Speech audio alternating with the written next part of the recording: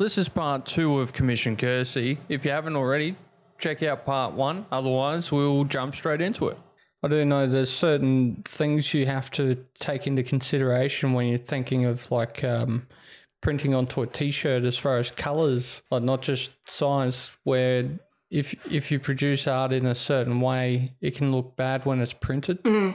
Correct me if I'm wrong, because online is RGB, whereas on t-shirts is, was it CMYK? Yeah, CMYK. So if you're, say, looking at your monitor today and you're watching this podcast, all those colours you're seeing on a screen, on TVs, in video games, on any form of screen type display device is displayed in what's called RGB, which is red, green, blue. If you guys want to Google it, I can probably find a link and we can pop it in for the chat later. That's a part of a colour spectrum. So when you add those colours together, if you add all of those colours together, technically you're going to get white. If you then change up those ratios of colour, you'll get different colours. With CMYK, which is what your printer will use in anything that is generally printed on something, so it might be a print on a t-shirt, it might be a print on a cardboard box or your mail, that uses CMYK, which is cyan, magenta, yellow, and I can never remember what the K stands for, but essentially it's black. So those things, your printer will add those colours together, but because it's got black as an element in there, one of the colours, you can make things, it's sort of not quite the reverse, it's just a limited range. So you have less colour options. So you're having less of this same piece of cake or pie that your colour spectrum comes from for RGB, but it's a portion of that. So it's not as vibrant in most cases, and the colour choices are a little less. And then if we're going to get down this rabbit hole, different countries use different, what they call colour profiles. So there might be CMYK in the US, but they use a different one, which is called US Swap 2, or there's a few other ones, and different parts of the world use different ones. In Australia, predominantly we use coded Fulgura 39, and it has another name that's a lot of numbers, but essentially different printers use different things, and so it kind of gets a bit wibbly. So even, again, depending where in the world you're getting that merch made makes a difference as well. But I think... So, yeah, this is very important that you communicate that with your artists. But I think with, say, Streamlabs and I think Stream Elements, from what I've looked at in my own personal research, I think they will allow you to upload an RGB image and they will do the colour conversion to their printers, which is lovely. It actually is one less step to do. But not all printers will do that, and not all printers will be clear on which colour profile they want to use. So for me, it's one thing I've found during digital art that is a challenge. I'm gradually getting better at dealing with it. I've just started generally designing. If I know it's a logo, I will assume that they're going to possibly put on a business card or a merch, because that's what I do with that. So the price is sort of going to gradually start reflecting that. During COVID, I didn't put my prices up at all, just because everyone was tight on funds, and I thought that just wasn't the appropriate time. But I've assumed if you're going to ask me to do a logo that you're going to put it on something. It's just...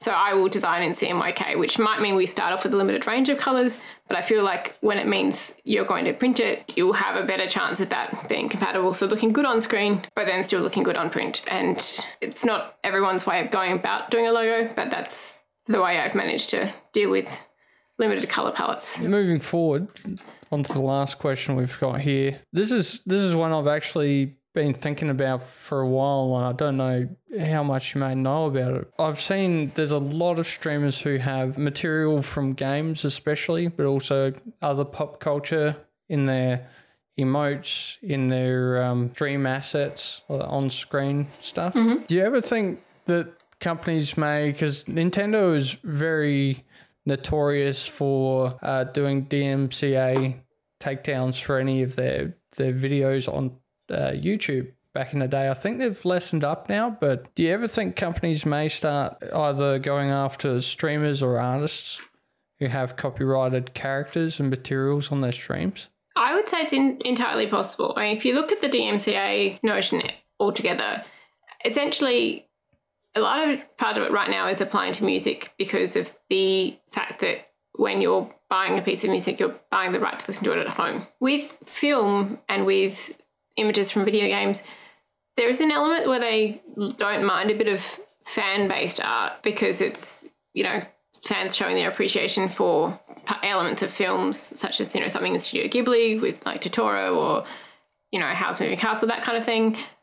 And then, all the Star Wars and Star Trek stuff. But there's an element where I think it's a grey zone because, you have conventions where they have cosplay competitions where people cosplay as certain characters and sell art that they've inspired by elements. I wouldn't say, it's hard to say they would or it's hard to say they wouldn't. Like it's, because this whole notion of fan art has gone on for such a long time, I mean, is it possible that once they've done more of this DMCA stuff and, got on music and film, they may eventually sort of move on to art and graphics. Yep. But, I mean, how long's a piece of string? Yeah, that's true. But I guess my other, a follow-up question for that is, if a content creator approached you for, say, emotes that featured Mickey Mouse, how confident would you be in recreating it? I probably wouldn't, and that's largely because it's not my art. It's already been there. I respect that, there's Walt Disney's and the Disney Corporation is quite a big company. I would respectfully not do it. We could probably do something similar, but I wouldn't necessarily go that path. The closest I've gotten to something specific in terms of referencing a film or a movie was when I did a commission that involved doing a heart-shaped emote that was with similar colours and references to, I'm not sure if your audience would be familiar with it, Herbie the Love Bug. So I used a bit of colouring from that.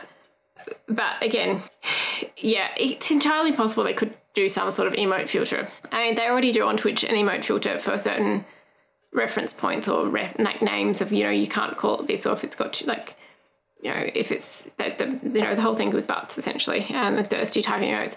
So I mean, there are sort of content filters out there. Whether they start going, hey, we want you to do this, it's a big unknown with the way DMCA's gone with music and things and intellectual property. I would probably say if you're looking at getting emotes done, make it original, make it centric to you.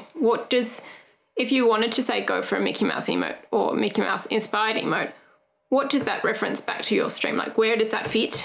And how does that fit? That is actually a very valid way of looking at it too. Because I guess my other point is, if you're getting an emote made and you want it to be linked with your channel and your channel identity, why would you want to use something else? Why would you not pick something that's relevant to you? Because your audience needs to relate to you as the creator. That how does relating to a specific movie element or character relate back to you as the streamer? That's my food for thought for that. Yeah, fair enough. Do you have anything else you'd like to bring up? I think we've tackled all the questions. We could talk about the DMCA stuff a bit more if you wanted to. I mean, that is a interesting realm of discussion. To an extent, I actually understand. I can relate to why the DMCA stuff happens with the music particularly. Again, it's the same thing with art we talked about, which is the notion of that you've licensed it for one thing, but you're using it for another. And, there are lots of music services out there that you can access that will allow you to listen to their music on your content platforms. The one thing I'm discovering is that there is more than just one or two. Like I've been a staunch user of Pretzel for years. But I've discovered since having a second channel for non-art related stuff and just for fun that at the moment with the new version I may need to look into something else for music because I'm only using the one PC at this current time for streaming and it's not recognising my second account. So, but I'm learning that there's lots of music choices out there that are stream safe, and the main thing about DMCA is that, if everyone does the right thing, streams won't get muted or there won't be takedowns of content. It's about not going, but I've got Spotify, I can just pop Spotify on. There's this thing called terms and conditions that most of us don't read. I for one, have clicked past terms and conditions because their pages have been too long and the language is too wordy. The gist of it is that if you're subscribing to a music service, you're subscribing to it for personal use. And that's the thing. Personal use does not mean I'm personally going to stream from that music service onto my stream that I'm making money for on Twitch. because people can have expensive hobbies. That's still, in the grand scheme of things, considered as you trying to make a profit from music that you've bought on a streaming service or renting via a streaming service. It's a personal license. The way to look at it, I had to explain this to someone recently with movies, actually, was that you've got this license for personal use, which applies to you. But if you then rebroadcast it on Twitch or whatnot, you're now basically taking the role of a TV station who would buy a license to rebroadcast that. Oh, exactly. They aren't just buying the same copy we are off the shelf. No, and the other way, I was thinking about it as well, because I thought we were going to be talking about DMCA part of art and things. It's like if you went to a bakery and went, I like this cake, I'll buy this cake, and then not telling the bakery that you're buying this piece of cake and then selling it slice by slice in your cafe. You can't do that, obviously, because the bakery will get upset at you, and in real life that could land you in some serious legal trouble. In the same way that if you persisted with this in terms of DMCA stuff, you could effectively lose your channel if you get too many channel strikes against you. You don't want that, because that means you no longer have the ability to interact with your community that you spent time building. So yeah, it's actually, and the whole reason why I sort of brought this up with the art side of things is because, like, when it comes to music, a lot of people understand, because it's been, for example, in YouTube, a talking point for the better part of a decade. But when art is involved, I was amazed when I came to Twitch to see how many people had, for example, like Pokemon as their emotes. And especially, again, like, my background is YouTube originally. Nintendo was a big no-no, because as soon as you start putting Nintendo stuff on your channel, they'd come in DMCA and you just end up getting strikes against your channels. So when I came to Twitch, when I started on Twitch, people were streaming copyright music, and then they would have like Pokemon emotes, and my mind was blown, because I couldn't believe this. I was like, what's happening here? Is this the wild west of the internet? And then, of course, since then, companies have started DMCA for music and that on Twitch. So even then, I'm still sitting back thinking Nintendo got quite upset with YouTube creators putting their content online. I wonder if they'll ever get annoyed because people are using it for, you know, all sorts of merch and that. There's this fine line I learned about in art school, which is appropriation. So if you're making an artwork and say it's inspired by, okay, so for example, the Mona Lisa, that's been appropriated and changed. So there's this line of appropriation where, as long as you're changing a certain percentage of the artwork or doing it in a certain way, at least in traditional art sense, there's an understanding that the appropriation to a certain extent is okay, as long as you're not outright just reprinting the Mona Lisa and slapping your name on it. But I mean, like I said, there's still that realm of fan art that a lot of game companies like, because it's fans' ways of making their content love known. So I'm not sure if they will go down that DMCA path yet.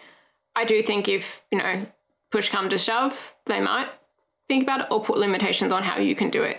Interpreting an artwork and turning it into something, like, I will fess up, I have made Pokeball style badges for a friend, but I literally drew them myself, and that was very difficult because I was like, how do I do this at a tiny resolution of subscriber badges, which are even smaller than emotes? And that's, you know, but again, it was an interpretation of the thing. I wouldn't call them Pokeballs. I would say they're Pokeball inspired, but they just, you know, but if push came to shove and, you know, Nintendo turned around and said, oh, that person can't have that anymore, then yeah, I'd remake it. But again, I made those, like you said, there's a wild west of streaming and what's okay. As an artist, I'm still learning the, you know, finer points of what Twitch will and won't allow. And like all of us, we're all learning, because there's no, when you sign up to Twitch about streaming and creating stuff, there's not really a lot of guides out there. There's a lot of, you know, so-and-so knows about this or that, or I heard this information from Joe down the street, or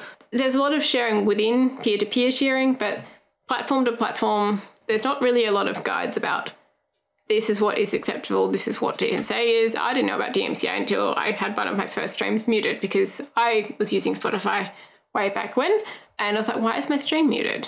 And yeah, sure enough, that's when I've discovered I needed to start using things like Pretzel or No Copyright Sounds or one of the other services. There's a lot of learning that happens on the fly. And like you said, it's a wild west out there. Another way of looking at it, streaming services, to them, we are just a username because we make them money. We make money off the service, but we're just signing up to use their service as a platform. In the same way that you're signing up to, say, use Twitter or Instagram to put content on there. It's a platform, you're using it. Each of those places has different rules. And unfortunately, they chuck a lot of those rules in the really wordy terms and conditions, which we all click past because we just do. The best way I've ever heard terms and conditions summarised was by, I think it's John Oliver on Last Week Tonight. He said that they could hide an entire copy of Mein Kampf in terms and conditions for Apple's user, and you just agree to it not knowing it's in there because you know you're not going to read it. No, because the wording is very much legal jargon and wordy, and they know that they could sneak something in there and you've clicked to it. So like with Instagram, I think it is that you have a right to put images on there provided they fit the criteria, but Instagram still has the right, if they want to use those images. Like a lot of those social media platforms have that little fine bit in there. So that's in there and you know it's in there, but at the same time, they know that you need to use this platform to interact with other people. They know that you're going to use their platform regardless, so they'll still get in there. You'll sign up to it because your friends are on a social media platform and you want to interact with them because you want to not miss out on anything cool. But it's about being aware of that if you're using music or you're using an artwork, that you have the right to actually use that. And that's the bit that people don't think about. Like you said, with music, people are becoming instantly more aware about the DMCA notion of think they could lose their content. But art's never been really considered in the same realm of things as film or music. And that's largely because film and musicians have big companies looking after their creators and the higher dollar value producing entities of the art world. Artists are generally not in a union or organisation that's looking after them in general. So it is very much everyone's running their own gig. So everyone's a lot of independence. They're independent, which is great in a way because we can do what we want to an extent, but at the same time, you don't have that collective safety net. That whole notion of safety in numbers doesn't quite work out the same.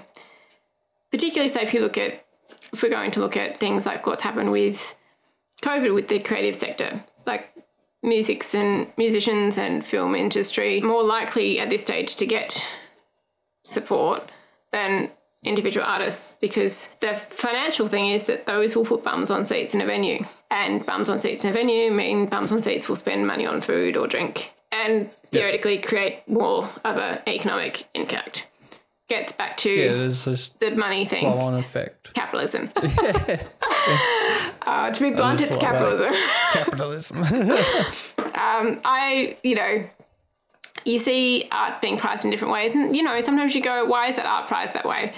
And largely it's a reputation thing. Largely it might have been a materials and a time thing. But at the end of the day, a chunk of that money is going to be covered to expenses or tax. Realistically, the overheads are ridiculous when it comes to making art or selling art in a gallery. And that's why I don't. I also don't do well in crowds. But it gets back to that notion of know what you're allowed to do on a platform, know what your rights are as the person using the platform, but also make sure that you're doing the right thing.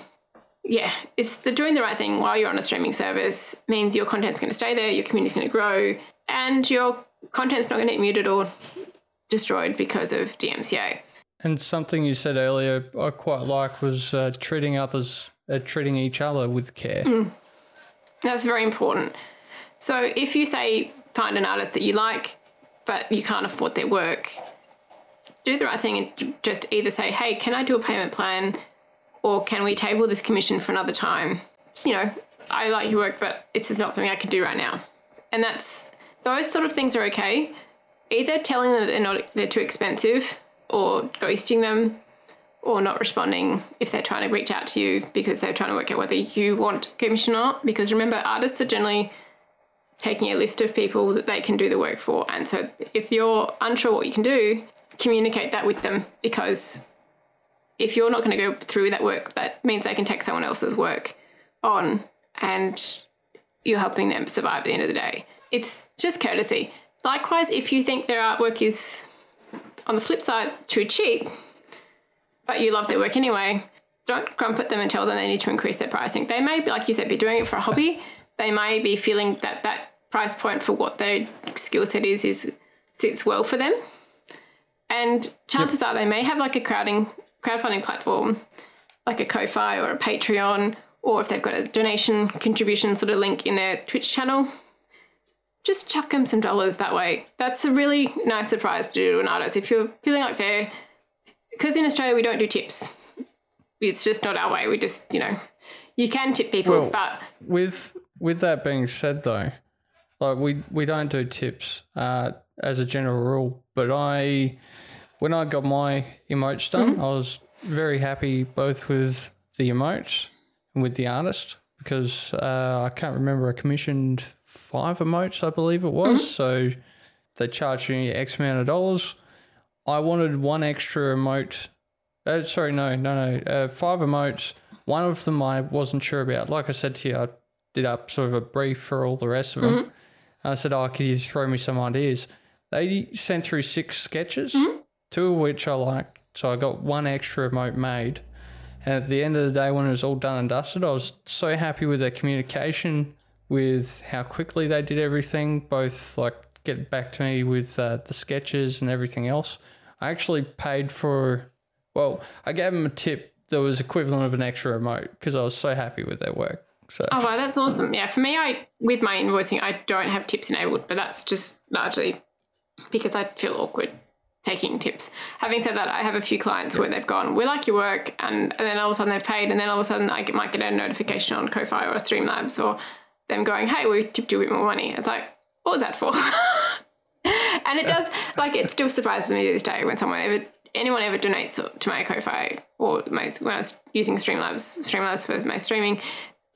Tipping an artist, is a pretty special thing for the artist. I mean, a lot of us just don't expect it. And so when you do it, it's quite surprising. But having said that, the best way you can support an artist if you love their work is if you see them post something, comment, tweet it, like it, share that original link to that content, because that does a lot in terms it gets back to that traditional word of mouth notion, but in a modern social media sense, those sort of interactions are huge because you're saying to the artist, I like your work enough that I'm going to share a link to your content with my audience.